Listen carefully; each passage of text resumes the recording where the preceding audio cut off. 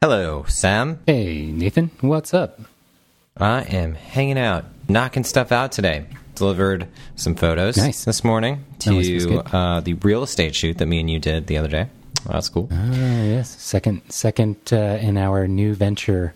Of Mitchell, Hurd, and we need a third person so we can sound like a firm, like a proper Mitchell, Hurd, and Kessinger. Maybe, I was going to say maybe Abby can be our consultant, so it can be like Mitchell, Hurd, and Isley.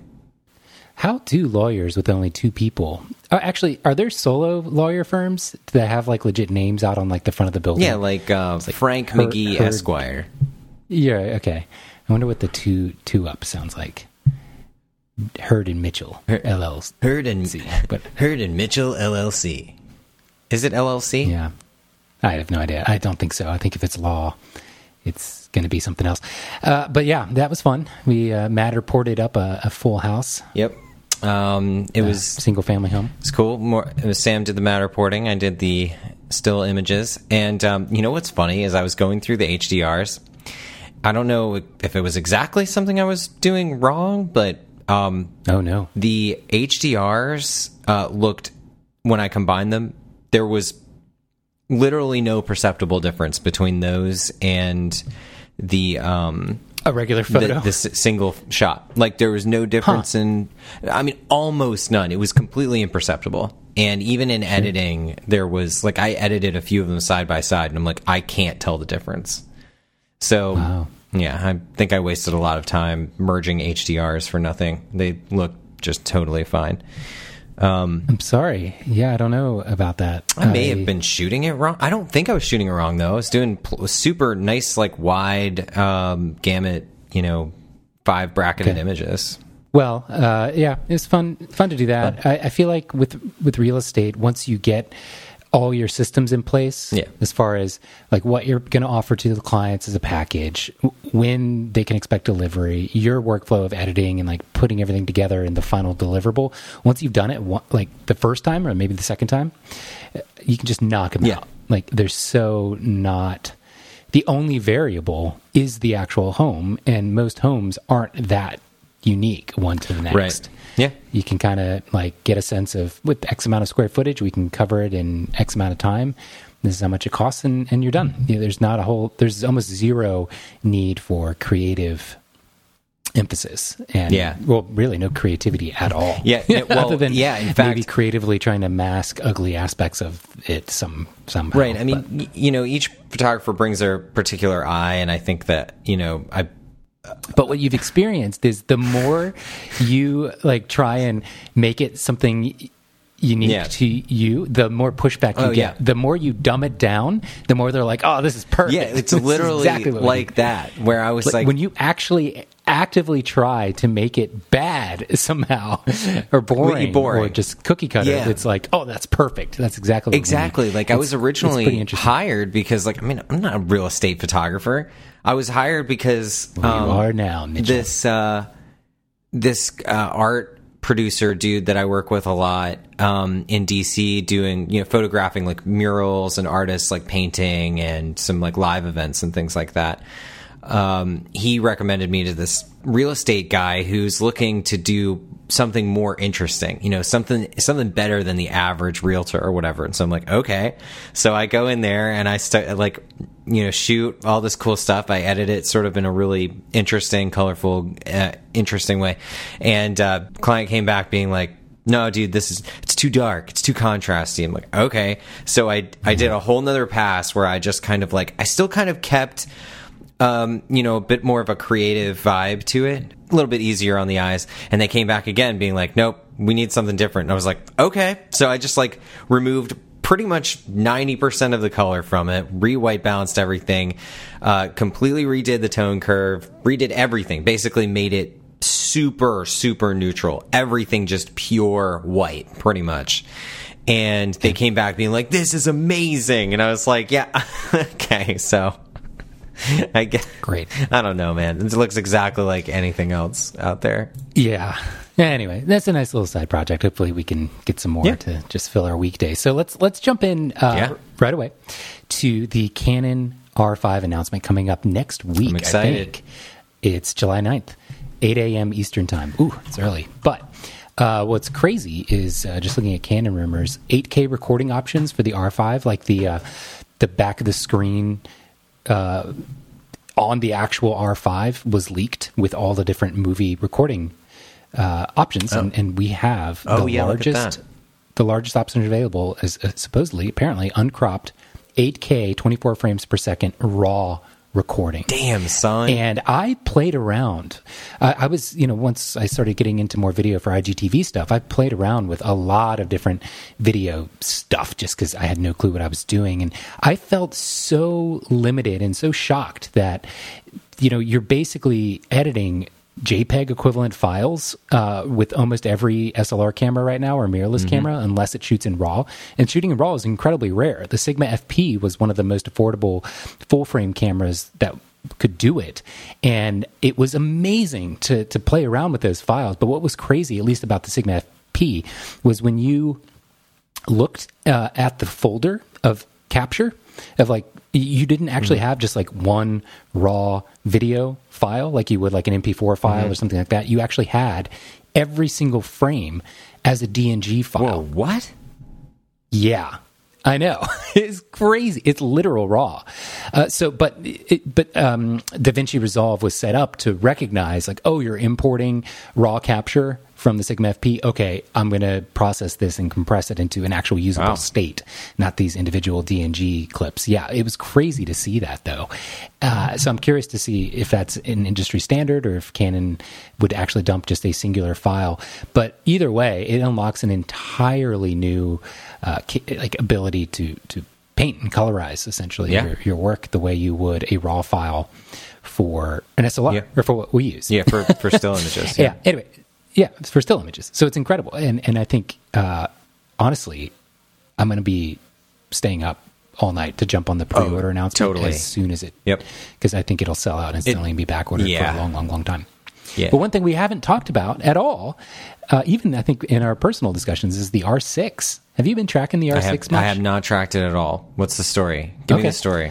So the Canon R6 seems to be a much more sports-oriented... the R5 is clearly going after more videographers than anything else, and higher-res shooters and stuff like that. The R6, let me see if I can get the specs here, but I think it's a 21-megapixel camera. Okay. So I think it's much more geared towards sports and maybe wedding photographers. They're both dual card slots. I know that. And I know it does 4K recording, but no RAW on anything for the R6. In terms of video. What else we got? There's a video.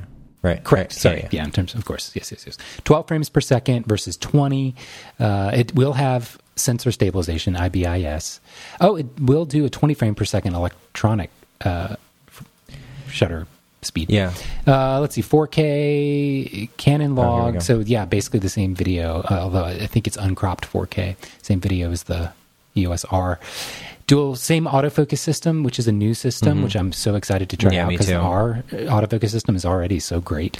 Yeah, it's dual awesome. card slots and head and animal. No top-mounted LCD, so no LCD on top at all. Interesting. That's crappy. I think the RP was like that, I believe. I don't think the RP. I wonder why. It's really nice to have that. I know. And it doesn't seem like it would cost a lot to add, but whatever. Maybe we'll not miss it. I don't know. Maybe people shoot with R6 won't miss it. The top-down screen for some. I see. You know what I'm talking about, like the grayscale little readout of LCD. Your mode and your shutter settings and stuff. Yeah, I'm also incredibly excited to see what the new EVF looks like because it's a higher resolution EVF. I didn't check the magnification specs or anything, but it is 5 million pixels or something. Did you see? Whatever. So the rumor is for the R6 to be under 2500 as a rumor, of course. Yeah. Is the did you see an R5 rumor on the price? I keep seeing 3,500. I was going to say probably. Which is still going to blow my mind. I really feel like this is going to be 4,000 plus. But I haven't seen anybody say that, so I don't know. I see. Yeah, 3,500 is the leak, but I don't know. Dude, for 8K RAW, is that US dollars? Yeah, yeah. I just don't think that's going to be again absolutely mind-blowing, and it's going to be sold out for eternity. Yeah. If they're able to hit 3500 with 8K RAW. Yeah. For 99% of photographers, they probably, like, well, it was the first time you even put the R in video, like 2 weeks ago. Yeah, pretty much, we're doing some video for the other real estate place we were scanning. No, that's not true. In fact, I actually did a video literally the same week that I got it. I randomly got like a video job that I stupidly decided to take. And it ended up being great. That was that video that me and you made together, where I called you like late, and I was like, "Okay, dude, I need you to help me edit this thing. I don't know anything about editing." And we spent like a full day pretty much editing. One of the only like 3 times I've actually put the Canon into video mode. Honestly, if you have absolutely zero need for video ever, I guess the R6 could be a justifiable, especially if it's $1,000 or more or less, a pretty justifiable upgrade, because you will still get the refined ergonomics, and the wheel, I believe, was confirmed on the R6 still, the thumb wheel. And yeah, I'm just looking at the back of the R5 right now, and I'm really excited for the far right buttons that are customizable, because right now they're stacked on the EOS R vertically, so you have one on top of the other, and I have those to toggle different focus modes, and I'm constantly accidentally hitting them in an awkward, weird way. Me too. It's not like a huge problem. It's super easy to toggle them back, but this looks like they have a little bit of a hump, so that they won't maybe be bumped as easily, and they're slightly more horizontally aligned. Yep. Which I think is just more. I'm looking at the wheel on the back too, and just being like, "Oh, I'm so excited to use that," because I've never had that experience. Okay, so live stream in July, 3 days, but I don't think I think I've heard shipping won't be until September, something like that. Yeah, sounds pretty standard. Although I really wish that I could have gotten that earlier than that. But. So the only other thing I wanted to sort of talk about and mention, well, I guess we could also say, along with the camera announcements in 3 days, they're going to announce a bunch of lenses, but I don't think any of them are really... None of them piqued my interest. How about yours? Like, there's a bunch of RF mount lenses, but they're like f4 100 to 500, f4 to 7.1. 24 to 105, f4 to 7.1. There's an 85 f2 macro, which that's is cool. Kind of cool. Yeah, that could be good for ring shots and stuff. Yeah, it could be a double purpose thing, a dual purpose. 85 f1.2 is probably very lightweight, and so compared to the 85 1.2, f2.0 is pretty compelling, and in terms of light coming in and bokeh. And being able to do macro, I'm sure it'll be fine for portraits. I'm curious about autofocus. Looks like a 24 macro as well. Where are you seeing this? This is rumors of lenses coming in 2021 on Canon rumors. Yeah. Possibly a 24 macro IS. So speaking of new cameras, have you taken a look at that Pixii camera? Yeah, didn't I? Did you? Have you been following it before my story about it? When was your story about it? Or did you just see it in the news somewhere? Just today. Oh, no. I got an email about it. Yeah, yes. I have signed up. So this is built by, let me see if I can pull Frenchies. French people. Yeah, and that was the real downside was did you go through the checkout process? It looks like, 2,900 pounds, oof, that's a lot. And then you go through the checkout, and with tax, it's another 560 pounds. Oh my God. And at the end of the day, you're spending 3,200 euros. Sorry, not pounds, but euro. Just the body, right? I mean, what lenses does this thing use? So it takes M mount lenses, so the Leica mount stuff. So it's obviously a rangefinder, manual focus only, and it's sold out. The one of the versions, they're selling 2 different versions. The cheaper one sold out already. Yep. But the thing is, so let's talk about this camera. So fantastic conceptually. It's integrated, built from the ground up with the assumption of a phone being attached. Yep. I don't like that there's no screen on the thing at all. You only have the viewfinder, but the phone is meant to be the phone is your screen. A lightweight screen and an instant, essentially instant preview of file of what you're shooting. It gets shot over Bluetooth version 5, like a low-res file gets pushed over to your phone, and you can see everything in I guess what is its own app. I'm assuming it also integrates with your Photos stream as well. But that's it. So for easy, quick sharing, I don't know. It looks so cool. It's so tempting. But let's see. I'm going to select the space gray, order it, and it's for a cropped CMOS sensor. You're going to be paying. Oh yeah, the website says this. Oh, I thought €3,240. Oh man, I thought it was full frame. It's not even full frame. Yeah. Yeah. Well, I know. I don't think I can even justify buying it to review it because I'm, a bit skeptical of what their return policy is going to be. It seems like a pretty small company. It's okay. So let's talk about possible use cases for this thing. I mean, this is great. This seems like the perfect fun. Like when we were hanging out yesterday for the 4th of July. Yeah. Like you just have this cool camera and you're taking snaps of your friends. And then you've got it on your phone and you instantly share it right from there. It looks incredible. Yeah. It's a rangefinder image. I'm going to buy it right now. See, that's what I'm saying. Like I think there's a value to this thing in its simplicity. In fact, that's kind of why I like not having a screen on the back. First of all, it keeps the cost down. But secondly, I'm just looking at the back of this thing, and I'm feeling like this is going to be a really fun camera in your hands. As order confirmed. I'm order number 27. Oh, wow. Just 27. Oh, man. It's so dumb of me. Yeah. It's all good, but it looks so cool. I have to try this. I know I'm going to be pissed by the crop sensor, but I think with this camera being so clearly in it's designed personal, fun, that, travel camera, I don't think it'll be too hung up. And I was just thinking in the back of my head, I already own like 10 in-mount lenses, so it's not like I have to put more money into versus somebody who's like, oh, I would love to make this jump, but not only would you have to spend that much on the camera, you'd have to buy, in-mount lenses, unless you get the Voigtlander stuff, which is sort of third-party, kind of the Sigma equivalent, if you wanted to take something from our mirrorless and SLR days. Speaking of which, when the heck is Sigma going to make some RF mount stuff? Dude, I don't know, but I'm waiting for it. I'm here for it.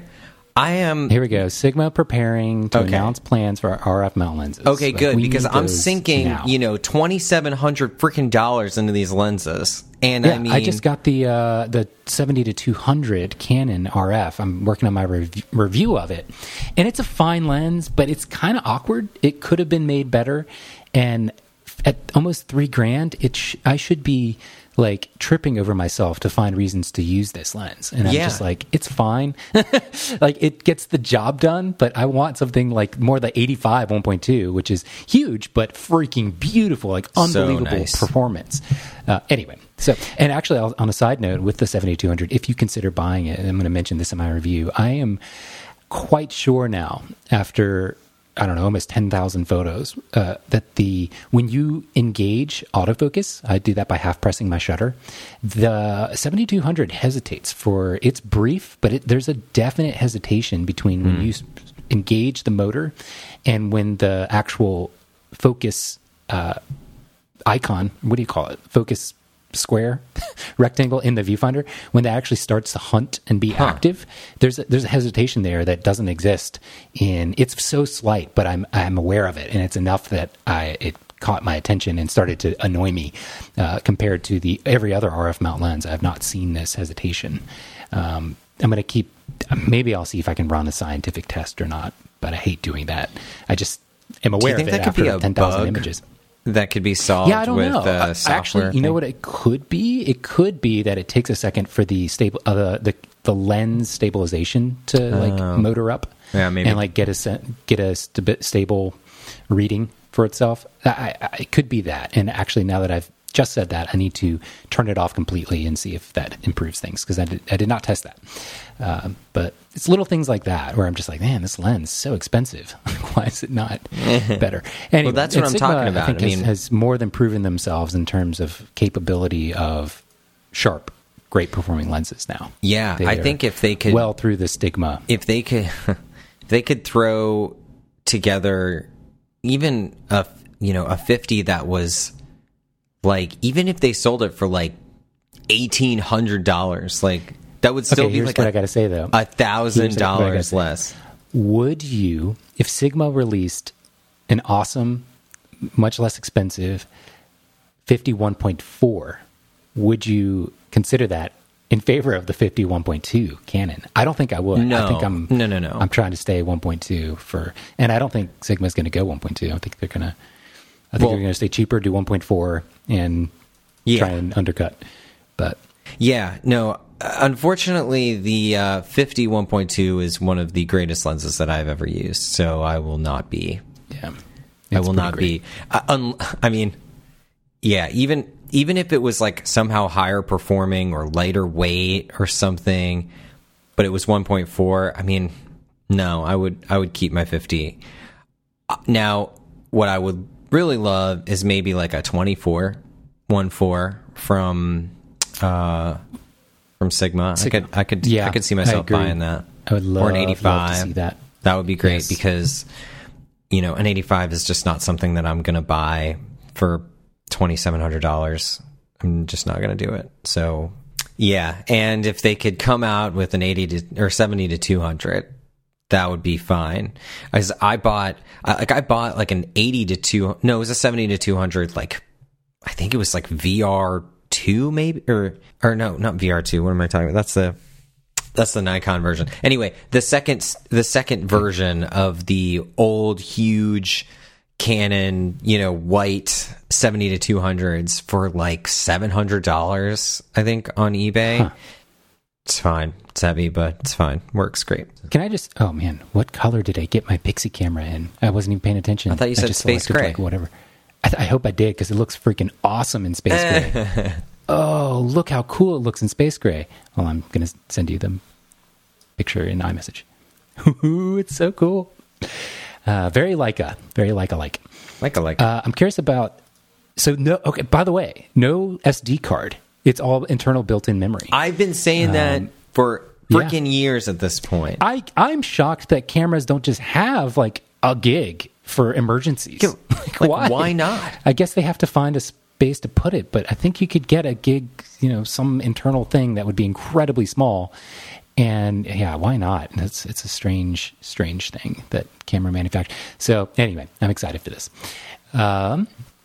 All right, so I think that it does look cool, right? It's very, it's sort of Darth Vader-y. It is compared to here. I'll send you the silver one. Metally. The silver one is also tasteful and nice, but it's a little more obvious in its. Oh, it's like attention seeking. You see, I like it. Cool. I like it.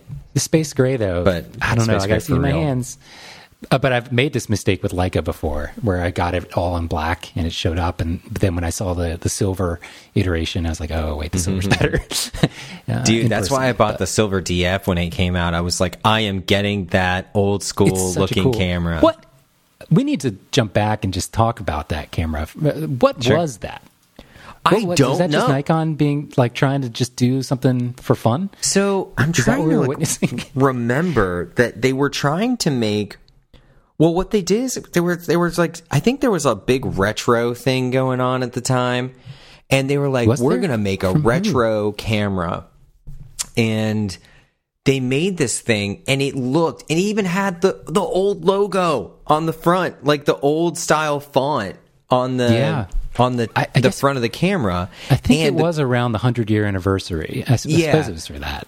And it was the cool part too, is if you were an old, fogey, like film shooter or something, and you still had your old F lenses, like from back in the day, you can use those. They look cool with it. It literally accepted the oldest Nikon lenses that you can find, like dig up anywhere online. You can, it would take them. It's still going for $2,700. I will say they also, I still have mine. Nikon's website right now. Dude, I tried selling. I will say the sensor on it is pretty awesome. It's okay. I think they took it from it's okay, but they took it from the D3S. D3S. Okay. Yeah.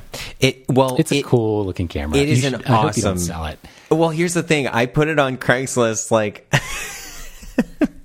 I put it on Craigslist like a year ago. I like wrote up this great description about how it like was used in like this amazing, like for like photographing senators on Capitol Hill. And you know what's funny, and not to derail you, but I remember being very compelled when Ryan Brenizer listed his D750 or D700 or something on eBay, and like posted a lot of pictures that he took with it. And I was like, I have to have this camera, this exact one, this actual body. It was a compelling. So that's what I was going for. But how did that work for you? It backfired completely. I got a bunch of messages being like, how many? I like put shutter actuations like 150,000 or something like that. So I kept getting these messages back being like, yo, is it really 150,000 actuations? And I was like, yeah, dude, it can go for another 150. And they were like, fuck you, man. They were like, we're not. What? Yeah, they were like, this is like, you can't sell something with 100,000 actuations on it.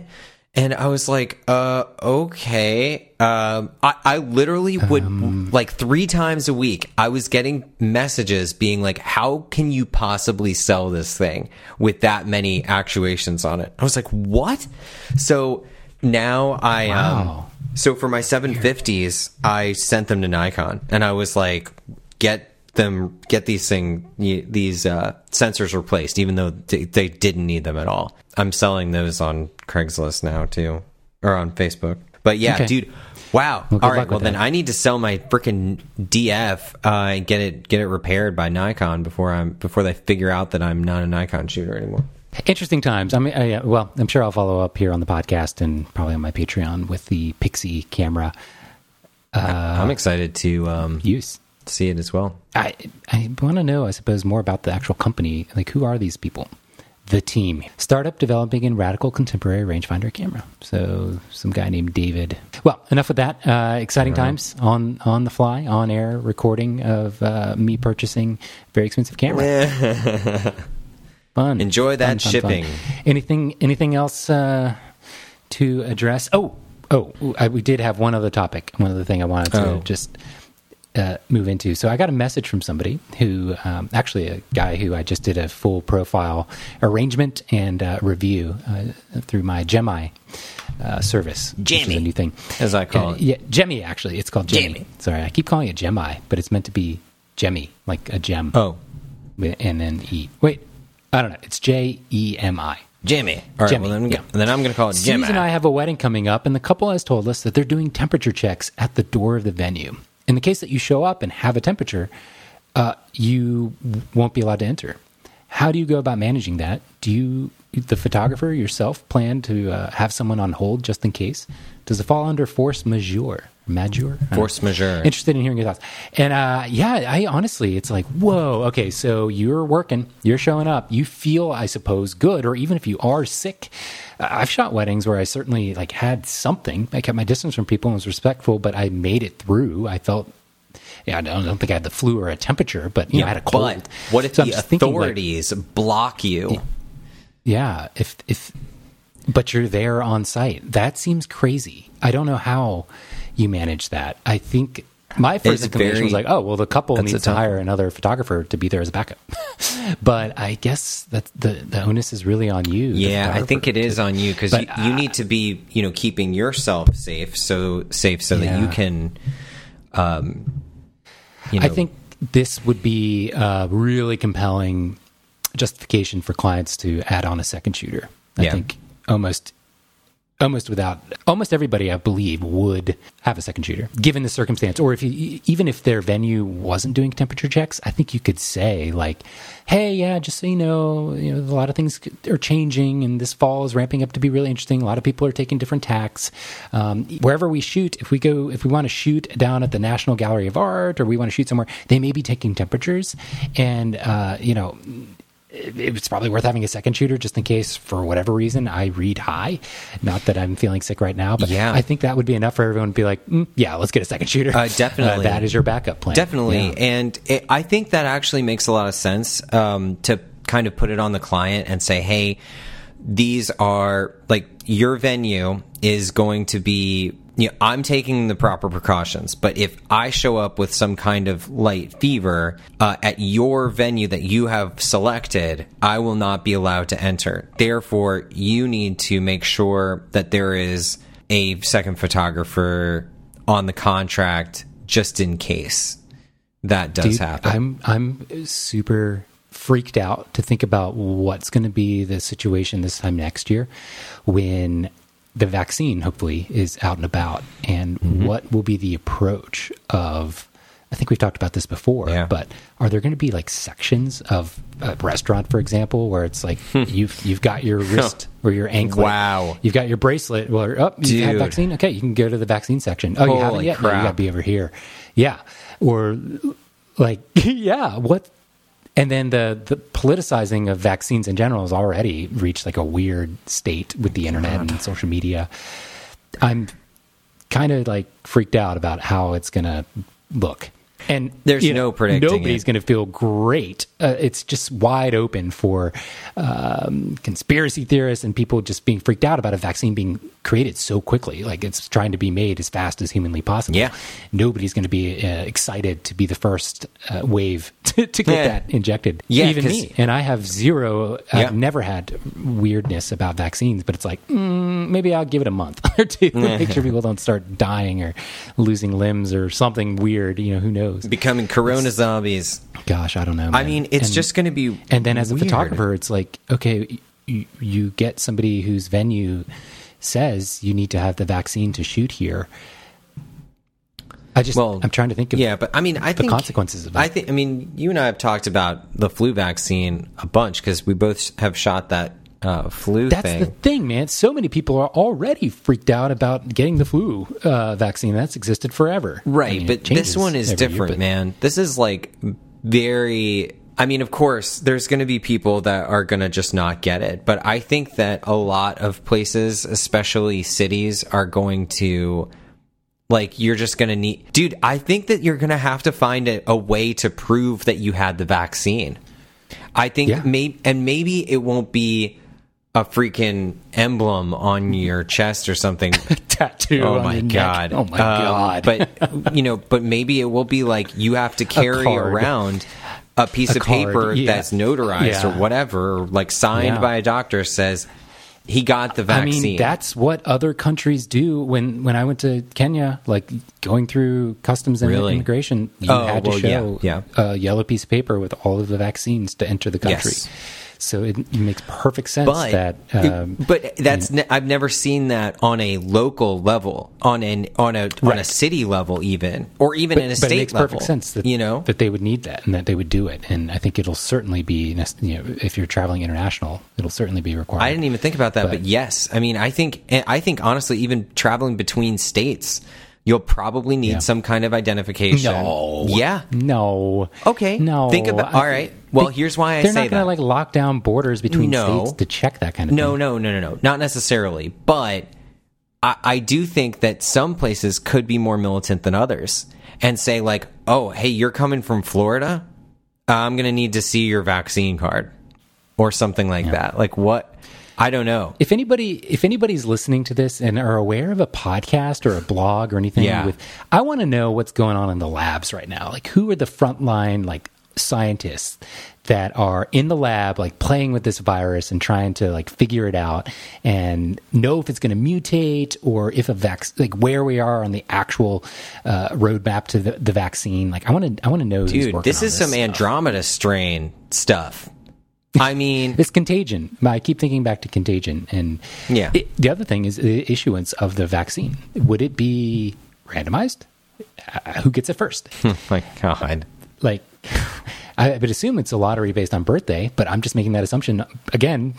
Coming from Contagion. You know what I feel like seems what's interesting too to think about is, okay, we've got the flu vaccine. We need 350, we have 400 million people in this country, so we need 400 million vaccines. Fine, that's the flu. Coronavirus affects literally the entire world other than New Zealand. Sure. You need, as soon as the vaccine's done, we need 7.5 billion vaccines on pretty much in the same month.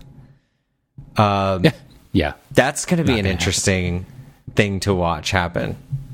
For the vaccine to really take effect, everyone should have it within a time frame.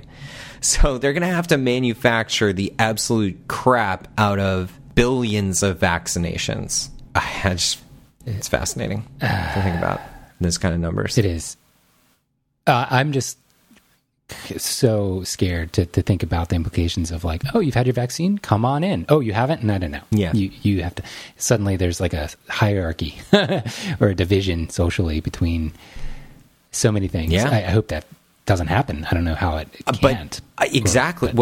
Now we'll see what, I mean, the political landscape could be vastly different by then. You never know. There may be much more of a openness to vaccinations by that time, but we should probably wrap it up there. We inevitably circled back to the coronavirus, which I was hoping we wouldn't do, but talk about anything without talking about the coronavirus.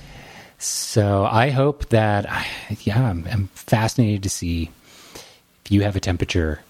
I mean, if you feel like you're going to have a temperature or you have one before you're leaving, if you're feeling ill, you probably shouldn't be shooting anyway. You probably should have anticipated that you weren't going to be up to the task of photographing an 8-hour wedding and hired someone out anyway. My fear is, how often do people run a temperature or the thermometer or whatever is kind of like bogus, where it doesn't actually mean you're sick. But I mean, I don't know. I haven't checked my temperature every day ever. So like, do bodies ever just sort of like overheat randomly, even without being sick? Like, that's my thing, is I feel fine, and I show up and they're like, no, you have a temperature, and I'm like, no, your thing's broken, or wait 5 minutes and it goes down. Like, is that a thing that occurs? I'm gonna have to ask. The other thing that I don't understand is, nurse like, on call. You can be completely asymptomatic, and like, what is this really protecting against? Hold on. You know what? Actually, let's find that out right now. Abby's calling me for some other reason. Let's answer it. Hello? Okay. Abby is Nathan's wife. Oh. She's a nurse. Okay. Hey, I'm going to check on that in a second, but I'm on the podcast right now, and we need an answer to a nurse question. Can you hold on? We can edit this a little bit. Here, hold on. Yeah, well.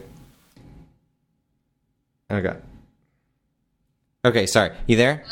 Hello? Okay. Yeah, what's the question? Okay, the question is, can a body produce a fever for no reason at all? Can a body overheat? Well, the reason would be that you're overheating.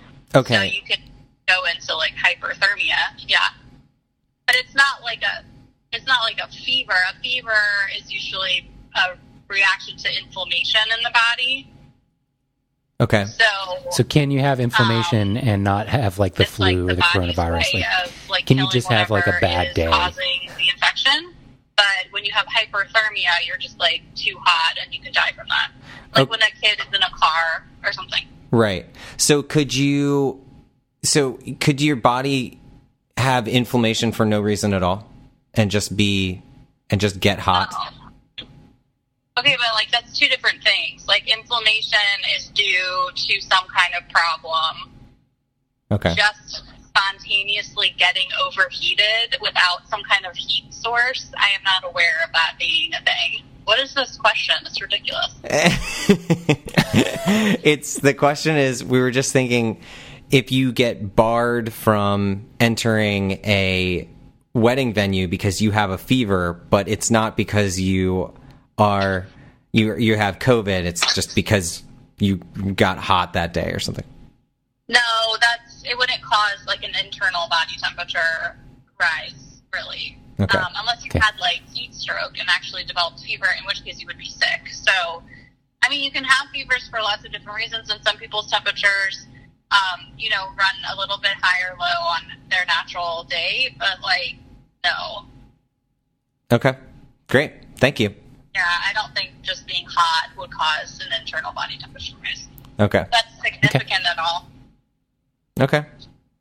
Thanks, Abby. Wait, I'm not very Anyway, bye. All right, bye. Okay. Great. So that is, that's Nurse Abigail. So yeah, I guess the answer is no. I guess you it's would pretty have accurate, a reason, other than the whole asymptomatic component of the thing. Now, let's say you had the flu, not COVID, but you were running a fever, and they're like, "You COVID infidel," but you're like, "No, it's just a flu," and they're like, "Wait a minute, you can't be in here for that either," and then they kick you out. Yeah, Right. You could have the flu, but you go get a COVID test to prove that you don't have COVID. It's like, I just had the flu. They are not going to let you in. That's fine. Okay, 1 second here. I was just catching up on the old Zeiss ZX1. Yeah. Oh, yeah. Digital camera with built-in Adobe. Yep, which 500 gigabytes popping of around, storage. Right? And I was just like, what? I haven't heard anything about it in like years. And I'm on B&H website, and it is available it says new item coming soon, new release. Notify when available, but there's no actual ability to pre-order. I'm curious when this page went up. And wait, I thought there's been any news. Oh, yeah, I guess it's not out yet. No, man, I would be all over that. With built-in Lightroom engine. I forgot. Yeah, I would love. Well, the cool thing about this, in my opinion, was that it had like internal storage, like 500 gigabytes or something. Is that right? Yeah. 512. Yeah. Okay. Built-in and USB-C. Yeah. Yeah. So, max burst 3 frames per second. Ugh. Yeah, no, it's not. I mean, it's not going to have everything, but I mean, this is absolutely, how the Canon R, it's so great in almost every way, but it needs the R5. We need the R5. Yes. So I think getting this Zeiss CX1 out and into the world is going to be key, and then people can kind of see how that goes after that. Yeah, this camera seems much more appealing than the Pixii, but it also seems like it's just in development hell. Yeah, probably. It's a full frame sensor, which is cool, but I think it wouldn't take a mount. I think it would be a whole new set of lenses you'd have to buy, but it looks so cool. Yeah, it looks awesome. Anyway, all right, let's wrap it up there. All right. Somebody let me know if there's like a podcast that exists with a virologist or I don't even know the doctor type scientist that would be working the virus, but I want somebody who's like in the labs. Yeah. I want to be hearing from them. If they're probably not allowed to be like just ranting on a podcast. But I don't know. We tested it about 700 people. They all died. We're getting another 700 coming today. It was a pretty rough day of work today. Yeah.